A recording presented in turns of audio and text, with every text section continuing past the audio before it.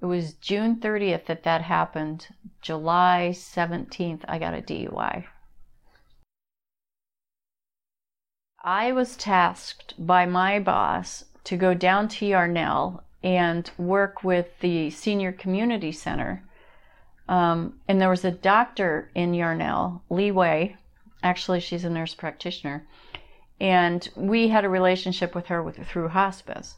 So when I went down to meet Lee, she said, I really think you should spend your time volunteering at the Yarnell Senior Center because they're falling apart and they need all the help they can get. Primarily because it was a unique situation with, it's called Northern Arizona Council of Governments, NACOG, which is NACOG sponsored the Meals on Wheels program. And that was in with the Yarnell Senior Community Center. Mm-hmm. And the board of directors oversaw both of them. And so that was kind of a hybrid that really doesn't exist. So I went in and I met with everybody. Long story short, I campaigned in Yarnell and got elected to the board to save the Meals on Wheels program, which I actually did. And they continued with that program. That program helped hospice at the time. All of our hospice patients, they were receiving meals from the Meals on Wheels program. So that was kind of a hybrid. I learned a lot. I mean, it was really fun. But for like a year, I was with this committee trying to figure out how we could get money to the town of Yarnell. At the same time, I was a full-time employee at the hospice, and I was traveling all over the county. So that's how I got involved with Yarnell, and I got to know people on our board, and eventually I became vice president. So there was like 6 of us on the board of the community center, and that community center in such a small town was the hub of that town. And next to the community center is a thrift store. And that thrift store, through the sales in the thrift store, actually funded the community center. So it was such an incredible mix of quite a few things, and I was like in the pulse of it. And I was also bringing resources from Prescott down to Yarnell in the form of the Board of Supervisors, which oversees that area. So I was working hand in hand with the supervisor with that district. And I was also working with certain volunteer organizations in Prescott to bring resources down to Yarnell. So I was so involved with Yarnell, it was like I became synonymous with Yarnell because that was my task, to bring enough resources down there to save the Meals on Wheels program. And that was really salient at that time because our population for hospice in Yarnell was pretty poor. People, they wanted to be off the grid. So when you're off the grid, you kind of sacrifice in order to do that. What was your motivation behind everything that you were trying to do in Yarnell? I connect people to people. And as a counselor, I never really had the opportunity to do that. When I was in mental health, I was very restricted because I really only could have contact with my clients. And to try to get them resources outside of the clinic, it was incumbent upon me to do that. So I would try to network within the community to get people to help my clients. So previous to that, I was going to college to be a journalist. I mean, my goal was to be the next Jane Pauley, and I got a grant to go to Northern Arizona University. And through politics that happened at the university, my degree went sideways. But I always wanted to be that journalist. So I took that passion and I parlayed it into a few other things. I mean, I taught in Korea and things like that. But when I came back, I got into case management. And that's when I really started to be that advocate for my client. That's one of the hardest jobs I think a person can do, by the way, is work with mental health, substance abuse people. Yeah. It altered my DNA, I think. It was so draining. So I still had that passion, and I always wanted to be an advocate for that population. and I did a few other things. I created a whistleblower support group, which was really fascinating. And I always had this energy to think outside the box and do things outside the box. But with the, I retired from counseling. My last stint was in a women's prison. And I made a vow I would never work in the prison. And then I wound up in the prison because of my licensing. Mm-hmm. And I worked every day of my life to stay out of prison. And all of a sudden I'm going to prison every day. So when I was doing Yarnell, it was fun. It was frustrating when you're working with no money. And I was working with no money. Somehow I attract, organizations that have no money. And it was starting to become really stressful because, we just couldn't make the bills. And then it was figuring out how to pay those bills with the proceeds from the gift shop. But because I already had a reputation, all of my people in Prescott learned about Yarnell. And then they started to come down. There was a few shops there, some restaurants and stuff. There was a garden club. Mm-hmm. So I did what I could with the resources I had at the time. And that's how I got involved. So it's always be careful what you ask for. Yeah. Because it might come true. Well, I had asked for something to happen in Yarnell that would bring attention to Yarnell. And I thought it would be something that we would create. It wouldn't have been like a bake sale, or a bike run, which those things are great, but they don't really generate a lot of money. What happened was a massive fire. And then we lost the 19 firefighters, and then we became all the world was watching us. And that was something that my prior experience actually helped me handle, because that's something that nobody's ever really prepared for. Yeah. And I was really kind of thrilled that I had the relationships that I already did in Prescott.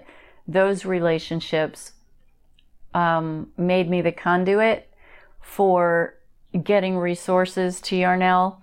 It was really, God puts you where you're supposed to be.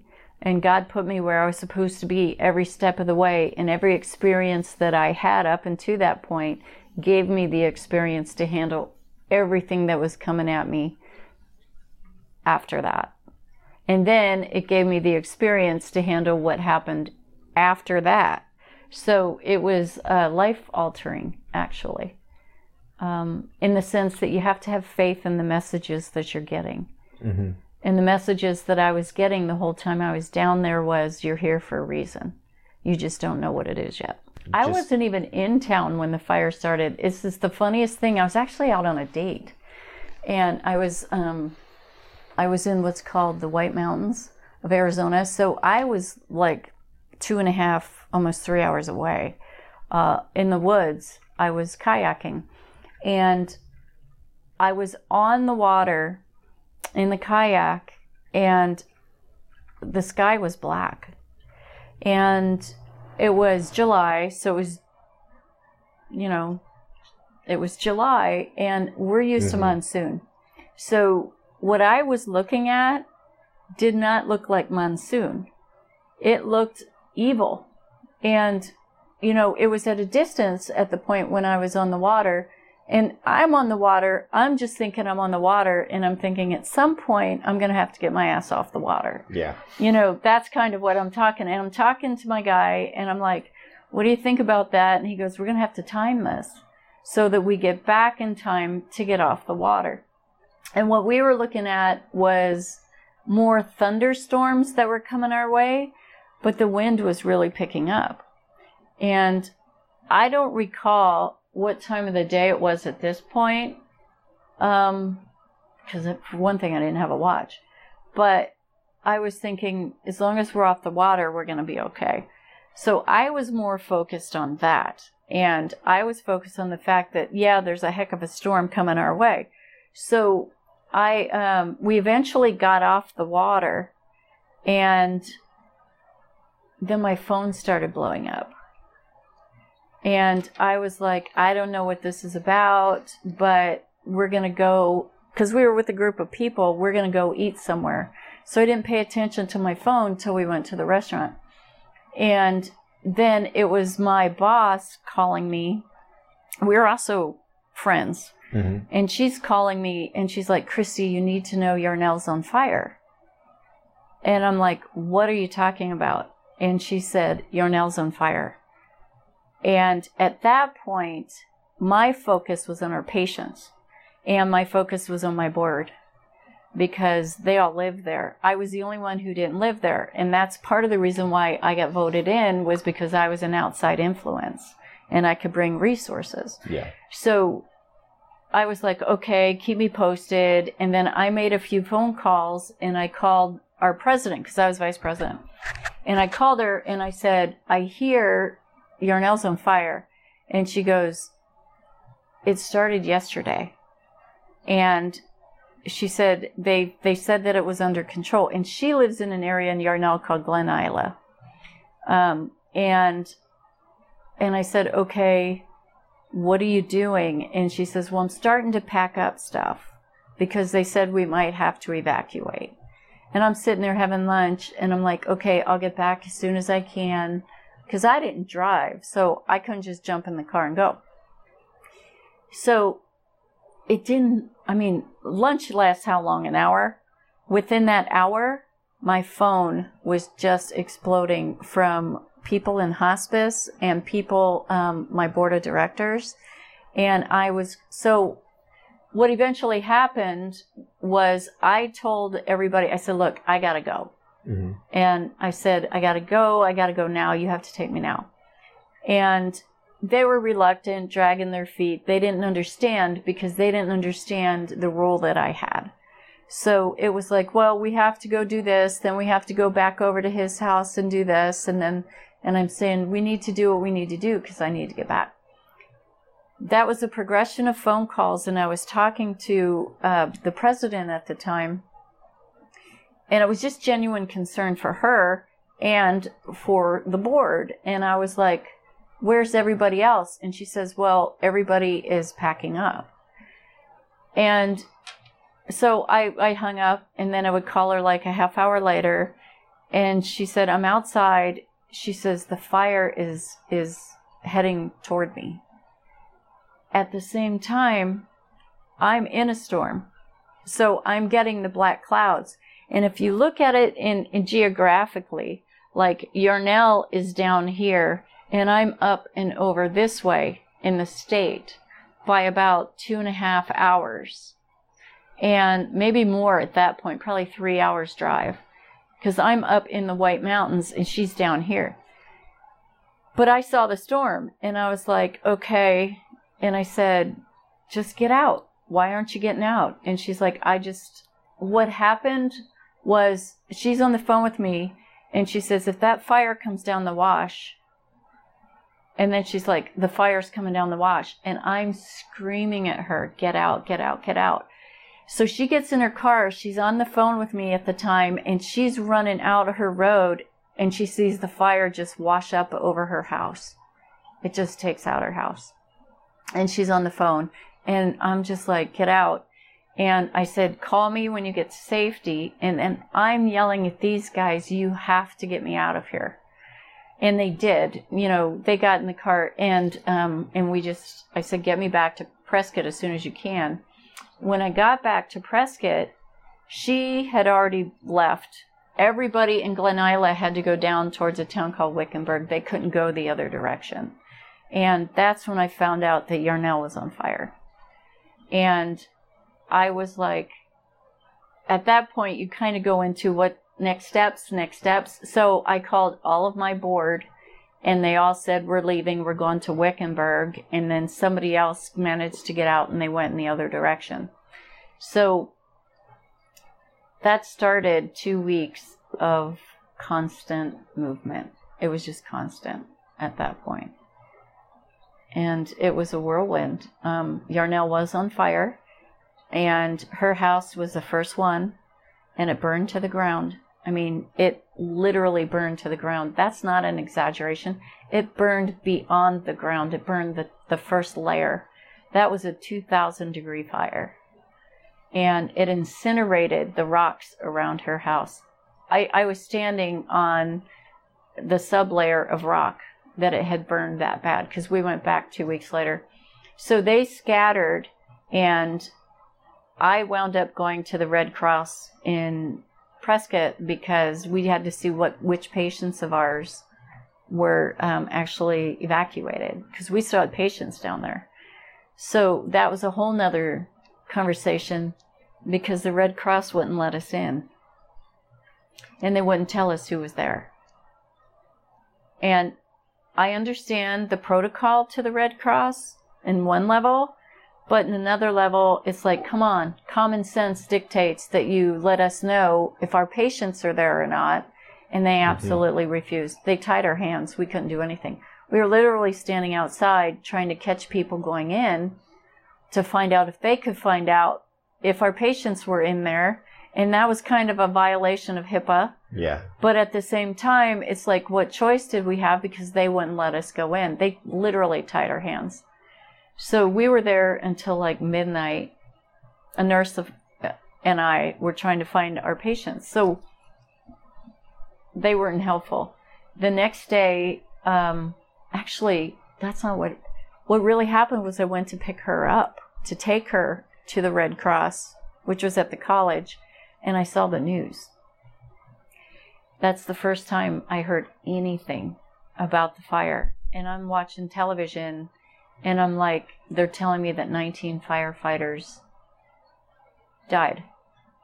And I didn't believe it. And I was like, I can't believe that this just happened. And that's when I'm telling Sarah, I was like,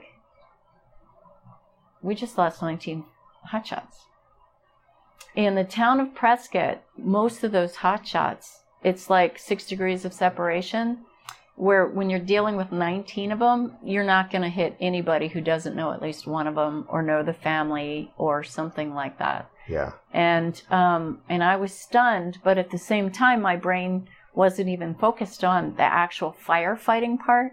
My brain was focused on my responsibility to the town of Yarnell and to those patients. So the next day, it just, all of a sudden, I was getting called by the Board of Supervisors. I was getting called by, I've never seen, I'll never see it again. My cell phone was getting so many calls at once that it kind of stopped functioning.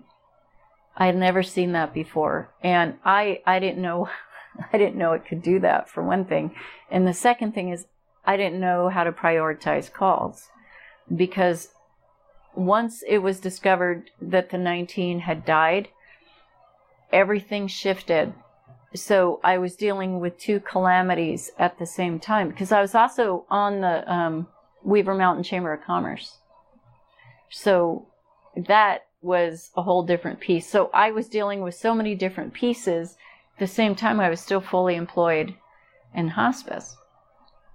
So it was stressful. It was exciting.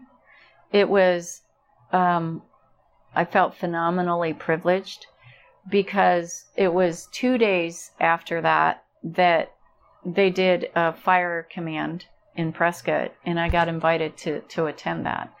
So I actually was one of the only people that was in a meeting with the Yarnell Fire and the state fire department, and I got to actually hear what happened. And at the same time, I'm dealing with that. I'm dealing with the fact that the board pretty much became homeless, and I'm dealing with half of that community became homeless, and I'm dealing with all of the waves of people wanting to help Yarnell at the same time. And there's something that happened that I'll never forget really quick. It was a charity organization, really well known. I'm not going to call them out, but they were in the parking lot of my office because my office was in a strip center and there was all of this commerce behind me. And I saw them pull up to the grocery store as I'm coming out of my office. And I saw it was a U-Haul truck, and I saw the grocery store just start loading carts of groceries into this U-Haul truck. And I'm thinking there's only one place they could be going. And I was like, oh no. And I walked over to the guy, and he was all puffed up and all arrogant because he had purpose and he wanted to be part of this rescue operation for the town of Yarnell. Mm-hmm. And he was getting all of this food donated from Yarnell. I mean, like crates of food from this grocery store to Yarnell. And I just walked up to him and I said, you know, I'm Christy and I'm with the Yarnell Senior Community Center. What are you doing? And so he proceeded to tell me that he's getting all of this food for the town of Yarnell and that he wants to take it down there. And I said, Yarnell is evacuated. Where are you going to take it? It's evacuated. You can't get in. A. B, even if you could get in, you can't take it to the community center because we don't have refrigeration for this. I know that like the back of my hand. And I said, C, there's nobody in Yarnell to eat it. And D, if you did take it down there and there were people in Yarnell to eat it, they don't have homes.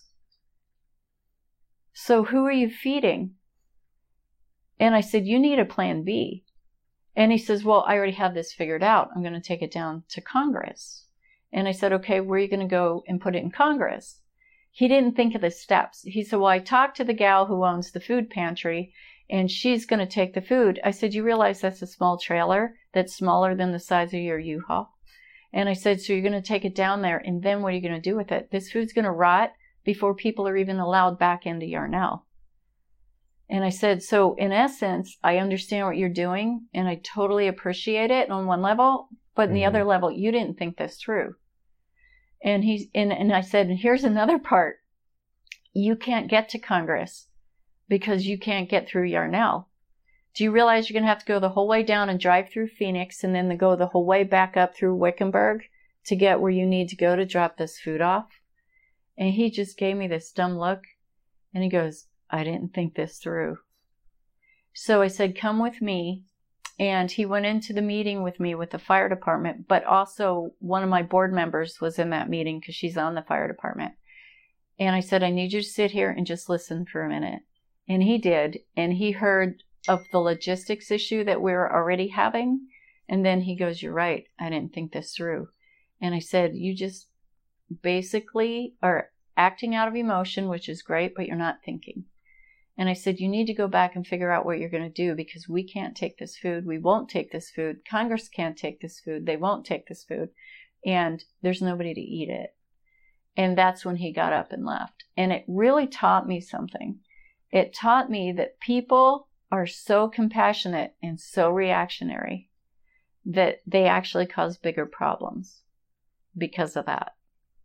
And I just was like restful in that moment. And I thought, I get it. There's a lot to this. And that was just the beginning of those little fires that I had to put out because everybody was so wanting to help that it really became a huge problem. And we're not even talking about donations. The donations that flooded in were there's money donations, which actually had to be routed. We had to get the Attorney General's office involved because there was a lot of scams going on. Secondly, we had to figure out what to do with all the clothing and all that stuff.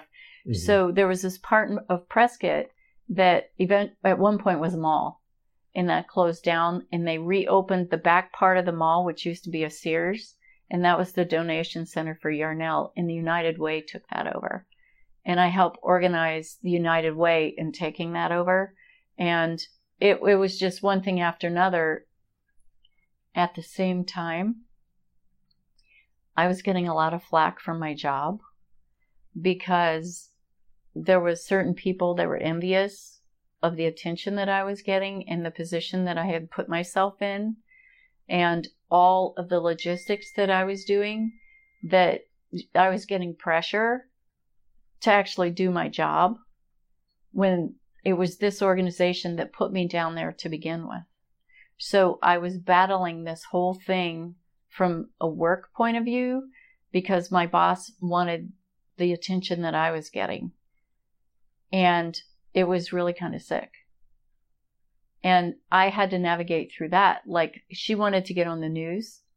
So I knew where the news stations were in Prescott. And I went and I drove her up to the news station and I talked to the reporter and I said, hey, we're with hospice.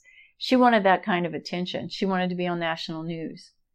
And I'm thinking, I don't need that kind of attention because I'm here to do a job and it has nothing to do with me. It has to do with, being God's servant and doing what I need to do to help these people. It wasn't my ego at all. And that actually hurts me, that somebody would behave like that. But at the same time, the pressure that she put under me on, it was incredible. Plus, our nurses knew these firefighters. So they were grieving for the firefighters, and our company did nothing. Absolutely nothing. And I just remember going into the office one day and actually screaming at her. And I was like, you have to get help for the staff. You have to. And she's like, I don't know what to do. And I said, I understand that.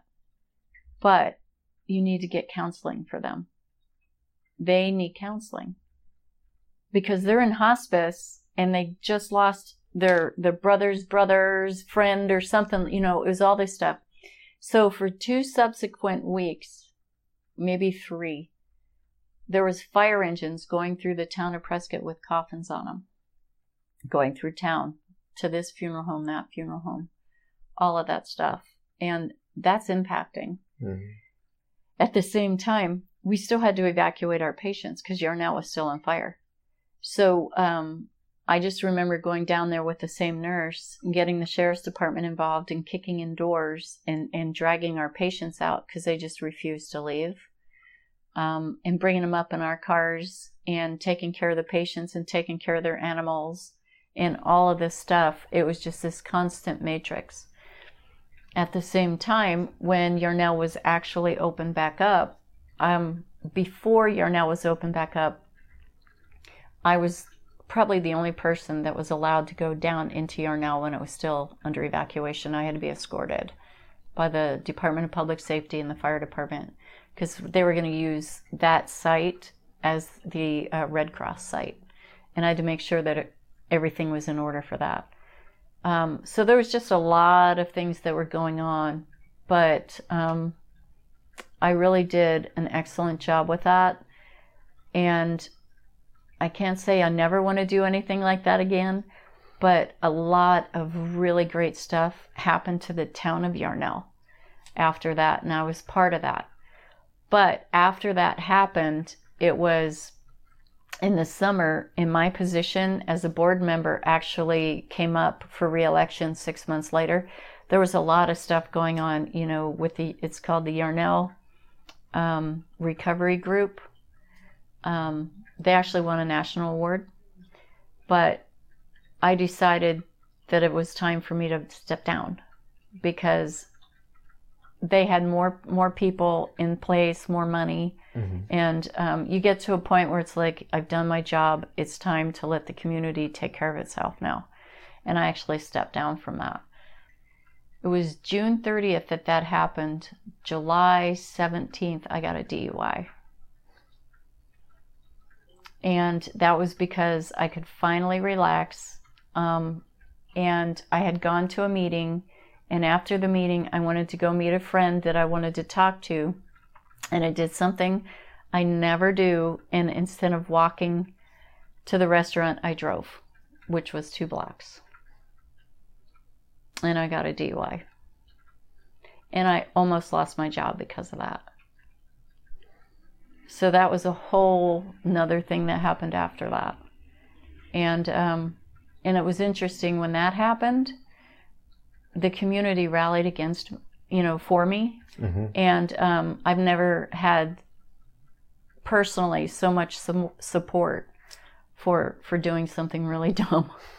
The worst part is I was the one who was teaching the DUI when I was a substance abuse counselor. And I taught, so I knew front and back that I was set up for the DUI. I already knew that.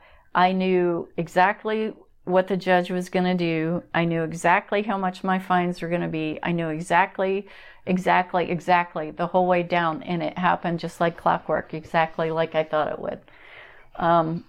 So the funny thing about that is, and I just shared this recently with a friend, is, you know, the best vacation that I could ever remember having was that one day I spent in jail because I didn't have my cell phone with me. Yeah. And all of a sudden, I just decomped. That's when everything that I had been through just hit me. And I was lying in my cell, and I was just like, it was probably the most relaxed that I can ever remember being, was because nobody can call me. Nobody knows where I'm at. Mm-hmm. Nobody's going to ask me to do anything. And I can just sit here, and I know good and darn well that I'm here for a limited time. My friends are going to pick me up at exactly the 24-hour mark. They already knew it, and there was no way anybody could get me. Yeah. I was in a jail cell. I could see that being very healing, because you were very busy that entire time, so you didn't really have time to think about yourself or to meditate or just to check up on how you're doing. Yeah, and I had a window, and it was weird because I passed that jail all the time, and I thought, you know, I never thought that I would be sitting in here, and I was like, you know, I think I was put there too for a lot of reasons. First of all, to evaluate behavior and to understand that I had such strong reputation in the community that I had people I never expected that wanted to pay my fines for me. And they said, look, I'll write you a check right now. And I'm like, nobody writes my check for me to go to jail. Nobody writes the check for me because I broke the law. Yeah. I pay for that myself. And I had the money, which was an unusual thing too. I mean, I just paid my way out of that thing. I still had to go through the hoops, but mm-hmm. once you have the money and you pay off your fines, they don't bother you. It's the weirdest thing, which I already knew anyway. Yeah. But that day in jail, and again, people rallied around me. You know, it was like no stigma, except work. That was the one thing. I mean, they gave it to me, they put me in that position, and then they tried to take that all away from me. So that was an interesting experience, and you know, everything kind of hit the fan with that company anyway. Not too long after that, but I was actually nominated for Citizen of the Year by a friend, and she got the nomination in too late, and it didn't matter. That's not why I did it. Yeah. But I quit hospice not too long after that because I just didn't like it anymore. You know, went off to do other things. But that whole experience, I wanted to write a book about it, but so much was happening that I forgot probably more than I remember. Mm-hmm. And I just think it's special because everybody was focused on the 19, which is obvious why it would be that way. And I was focused on Yarnell. Yeah. Because Yarnell, all of the board, they were grieving for the 19. At the same time, they lost their houses. They lost their property. Some of them lost everything. And I was more focused on them and getting them taken care of because I knew them. I didn't know the 19. But then I was kind of doing this balance act, but my focus was on the town and trying to get that back up and running. And I mean, that was probably my legacy at that point, was how well I handled that. I was dealing with fire departments from southern Arizona wanting to donate. and where do I go? What do I do? I use my resources with funeral homes to help them help me get 19 wreaths made for the Chamber of Commerce, you know, to take, because it was a big state thing that happened in Prescott. The memorial was at the stadium. It's not really a stadium, it's an event center, but so I had to order wreaths, and I called up the funeral home, and I was like, I've never ordered a wreath in my life, and I have to order 19 of them. And that's when my friend was like, Christy, let me take care of this. And they took care of it. They delivered them. They delivered them to the rodeo because I had a function for Yarnell scheduled that weekend for the rodeo. It's the world's oldest rodeo.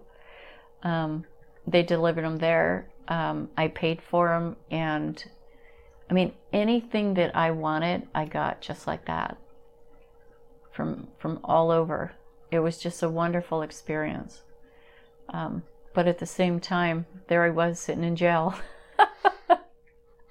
And I was like, dang, you know, wow, that's pretty interesting. Mm-hmm. And because I used to work in the jails, when I was working for adult deferred prosecution, and I worked in a prison, it meant nothing to me. It was just like, hey, you know, I handled the inmates really well. And, you know, just went and sat in my cell and probably slept the deepest that I slept in weeks. I was on the top bunk. Nobody was going to mess with me. But, and then I tried to help my cellie out when I got out. I tried to send her money, put money on her books, because she was in a really bad way. Yeah. So that was kind of interesting. And then I went home and told my family, oh, I was in jail this weekend. And they're like, we figured because we didn't hear from you. So that was kind of funny. So how do you think that experience changed you? People help sometimes out of a genuine desire to help, and then they help out of ego and arrogance. And I learned how to navigate that. So that was pretty sobering. And it changed me because I realized that I made the right relationships at the right time with the right people, which is something that I think is very important to understand. It's not how many people you know, it's who you know, and it's mutual respect. Yeah. And, you know, I don't like to waste my time being seen places that's not going to, like, soothe my soul. You know, everything that I'm trying to do is because it has meaning to me.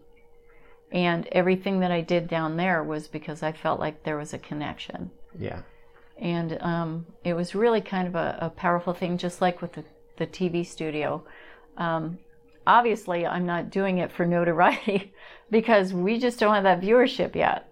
You know, and people still don't know that Bella Vista Community TV even exists. Yeah, I didn't until I was asked about it. Until you were asked about it. But your show, you're going to put out there, and you have a following. And our hope is that through you, we're going to gain that viewership.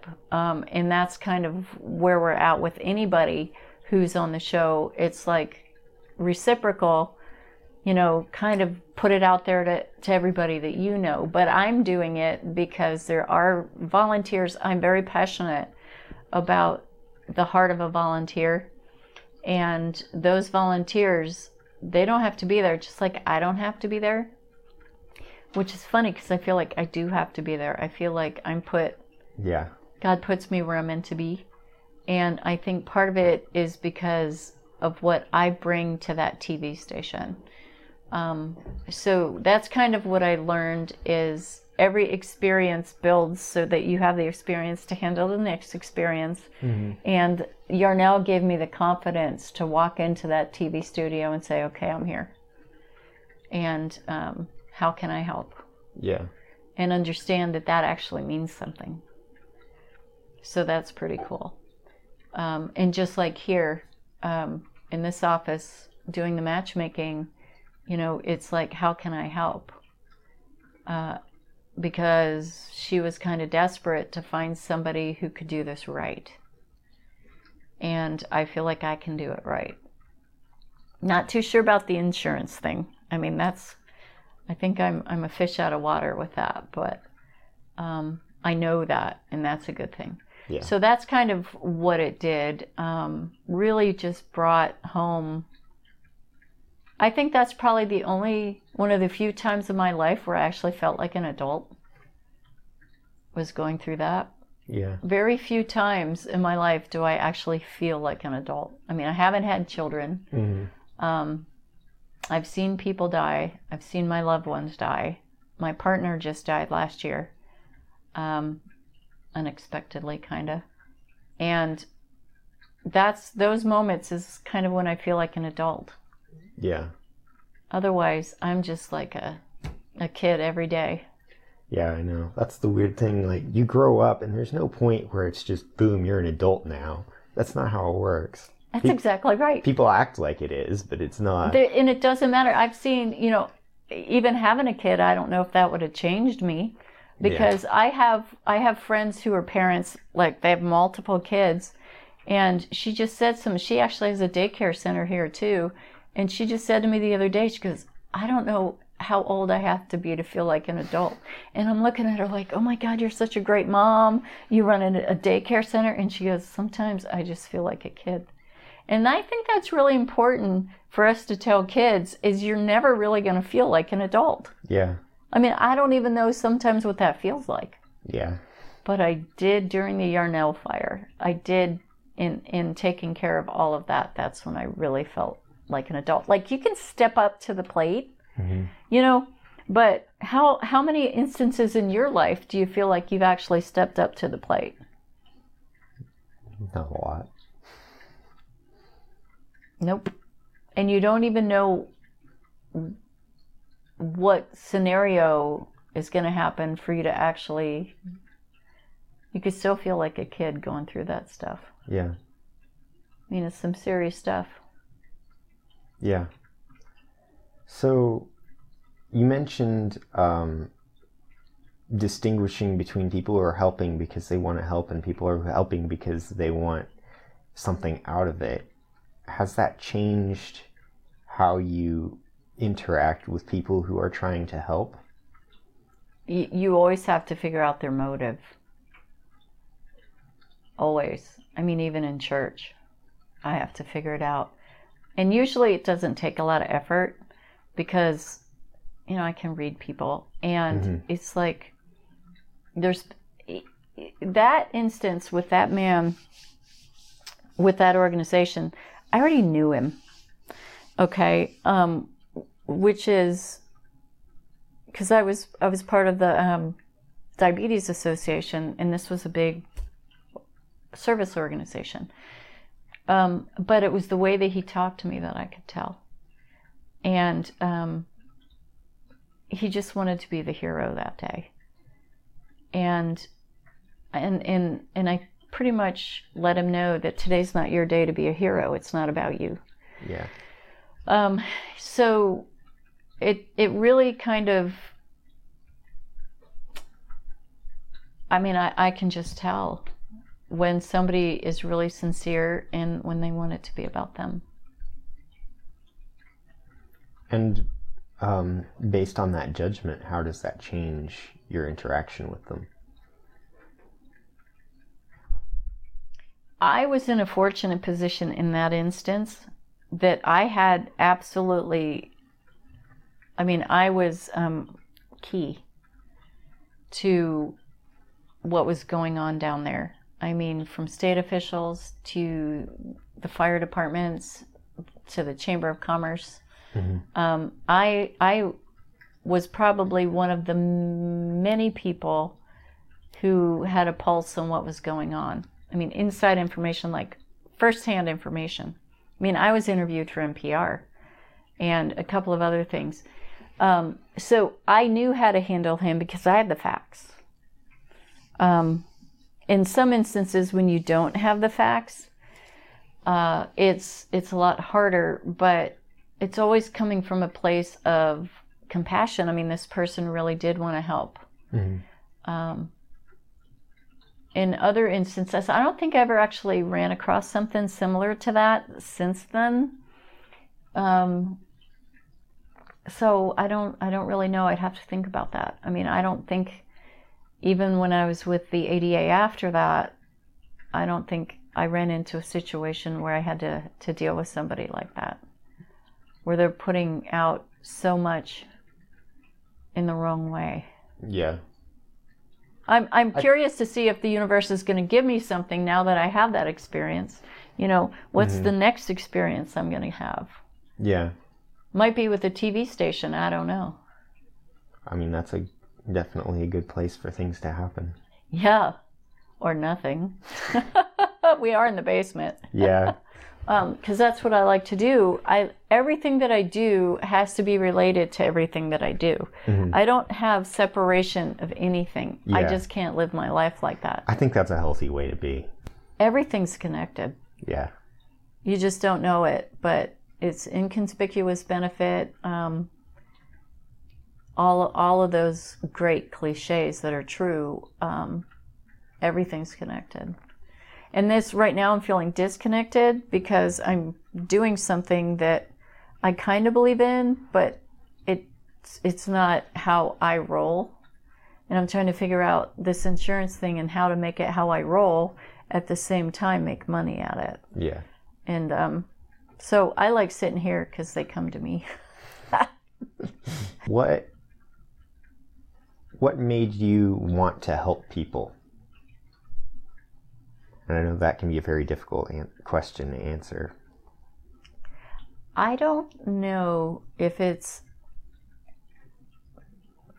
could be a desire that stems from a calling. Because I don't always want to help people. Nobody does. No. But, I mean, I'm old enough now that I'm kind of in rhythm. And I kind of understand. The biggest frustration I have is when I try to help people and they don't want it. And then that's my bad. So, and I've come across that pretty recently, where I had to understand that they don't want my help. And I can do a lot. I mean, I can be a force to be reckoned with. But I have to understand that just because I want to do that, again, it parallels that man, you know, wanting to be that person to go in and make this effort and go take that food down. There's this part of me that's that too. It's like, I can do this. I have the resources. I can make this happen. And then I reach this stumbling block where they don't want it. And that's the hardest challenge I have. The hardest thing a person can do is what? I don't know. What? Nothing. Hardest thing for me to do sometimes is nothing. So that just goes back to, I'm trying to train myself to only help when I'm asked. And people almost never ask. Yeah, I know. So that's my biggest challenge, is I want to help because I've laid the groundwork my whole life to have resources. I don't have money. I have resources. And I can't give you money, but I can give you a connection. And sometimes people, they don't want that. They just want the money. You know? So that's kind of my challenge. Yeah, I feel like that was probably a pretty early lesson for you to learn as a substance abuse counselor, that people, you know, you can't help somebody who doesn't want to be helped. That's exactly right.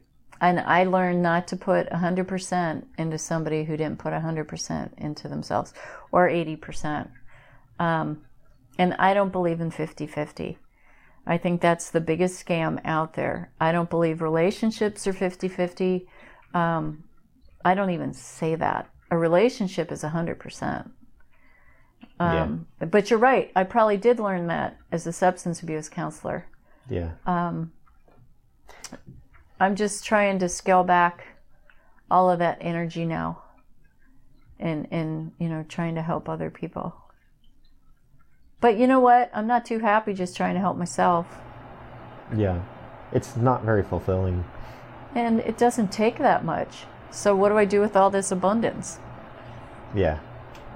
Sometimes, honestly, sometimes the best thing somebody can do for me is to let me help them. That's true. Just let me help you. That's true. That's very true. What are we going to do about that?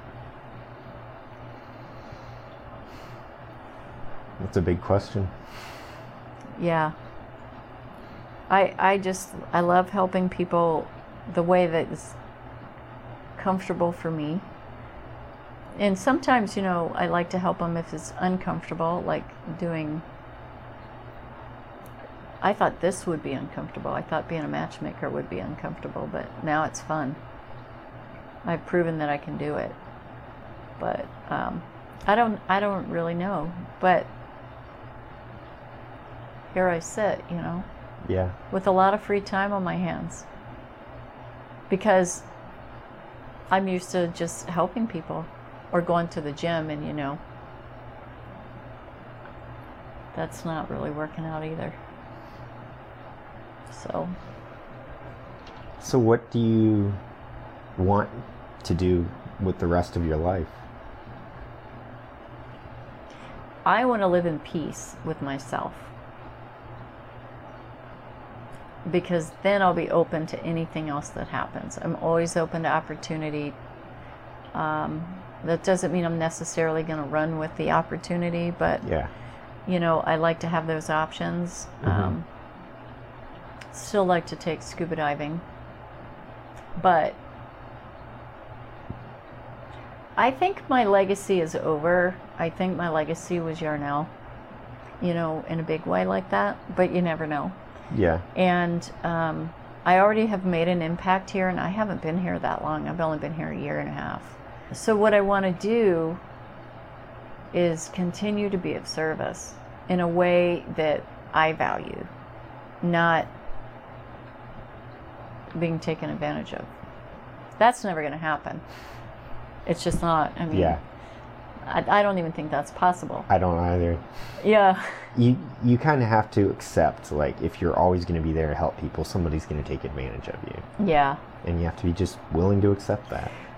Yeah, and I'm honestly burned out. I'll never do substance abuse counseling again because I had a very hard license to get, and I had the choice a year into hospice whether I was going to keep it or not, and I decided not to because I realized that I was kind of burned out. Yeah. And I don't have the energy to deal with that chaos anymore. So I volunteer at church. They don't really need me that much either anymore. So I'm just kind of living it day by day. I discovered, Jacob, I can't really have a plan. And I have to be okay with that. I don't have a 5-year plan. Yeah. I don't have a year plan. I just kind of sit and take it as it comes.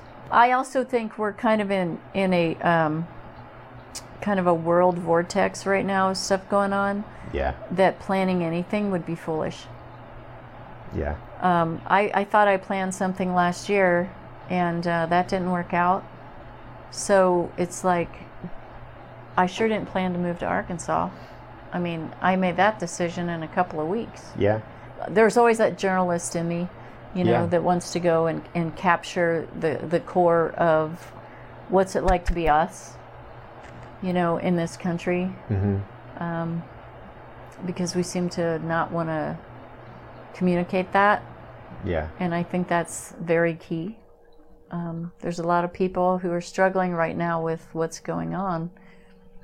And it transcends politics and it transcends religion. Mm-hmm. If you believe in the rhythm of what's going on, I think there's still a very strong rhythm. And that's what I'm trying to stay in. And I think that answers the question that you asked me about, what is it that I want? I need to stay in rhythm. And I haven't been lately. I've been letting something distract me, and that's the insurance thing. So I think this is healing for me. I'm just not in rhythm. let go like God, even though I'm Buddhist. But that's kind of where I'm at. It's never failed me. When I start getting into car accidents, that's when I know that I'm not doing something I'm supposed to be doing, or I'm doing something I'm not supposed to be doing. Yeah. So you're Buddhist, huh? Yeah. I go to church for the fellowship. My pastor's probably going to be watching this. I go to church for this fellowship, but yeah, I just believe that there's many wise people historically, not just one. And I believe that, quite frankly, I believe that all religions are the rivers that flow into the ocean of Buddhism, in the core of the Lotus Sutra. The Lotus Sutra, to me, is that book on teaching me how to be a better person, how to be a parent, how to be a spouse. I've not had the last two of those, but better person. It just makes sense. Yeah. Totally makes sense to me on a much bigger level. Yeah. And at least Nichiren Buddhism anyway, women and men are treated with respect. There's no hierarchy. There's no gender disparity. Women are actually revered. Yeah. The most religious people I know are the people you wouldn't know were religious. And then that posits the question, is it religion or spirituality? And I still struggle with that, because I think religion is a dogma, and spirituality... Our next door neighbor, when I was growing up in Pennsylvania, he never went to church, and he was the most Christian man. Never really talked about it, but he lived it. And that's the interesting thing, because you can tell just by being in his presence that he lived it. And he sure didn't own a mega church. All of that crap. I don't care what anybody says. That's a scam. The Buddhism that I practiced for a while, there is no lay. It's a lay organization. We don't have temples or anything like that. We have cultural centers in sporadic places, but primarily we practice out of each other's home, because your home is your temple. Yeah. And that's kind of how we did it. But I kind of got out of that too, because it was too fractured. And I go to a Christian church. At the same time, do I really pray, or do I just think a lot? Yeah. I just think a lot. Have you tried different religious organizations? Have you tried going to, temples and mosques and stuff? Yeah, I have. In Phoenix, I went to Maharishi Yogananda. I went to that spiritual center, and I've gone to a Mennonite church for a long time, because I volunteered. I was part of the Mennonite disaster services. Yeah, I've gone to a few different ones. I'd love to go to a synagogue, a Jewish synagogue. I think that would be really cool if they'd let me in. I don't know if they would. I think Judaism is really cool. Yeah, Sikhs are amazing creatures. I haven't really met a Sikh woman. Yeah, you can go to their temples that find Sikh women, but I think, from what I've noticed, Sikh women don't seem to be very outspoken. And also, men wear turbans and women don't. That's a sign. Yeah, it's a lot more obvious. Yeah, for sure. And the Amish, the Amish are Anabaptist, and they are, what is... They're not pacifists. Maybe they are pacifists, but the Amish are really interesting too. And I grew up in Amish country, so I'm still fascinated by them, even though they have probably more internal struggles than most. Yeah. I'm sure every time I go back, I'm like, nobody knows. It's funny. Yeah, and they, one problem that they often have is, who do you marry? You're related to everybody. And the second biggest problem is they ran out of land. Yeah. So it used to be that they were in their communities, and then they ran out of land, and so now they're in Canada and Texas and, all over, and that just doesn't bode well for that organization, that sect. Yeah, that's interesting.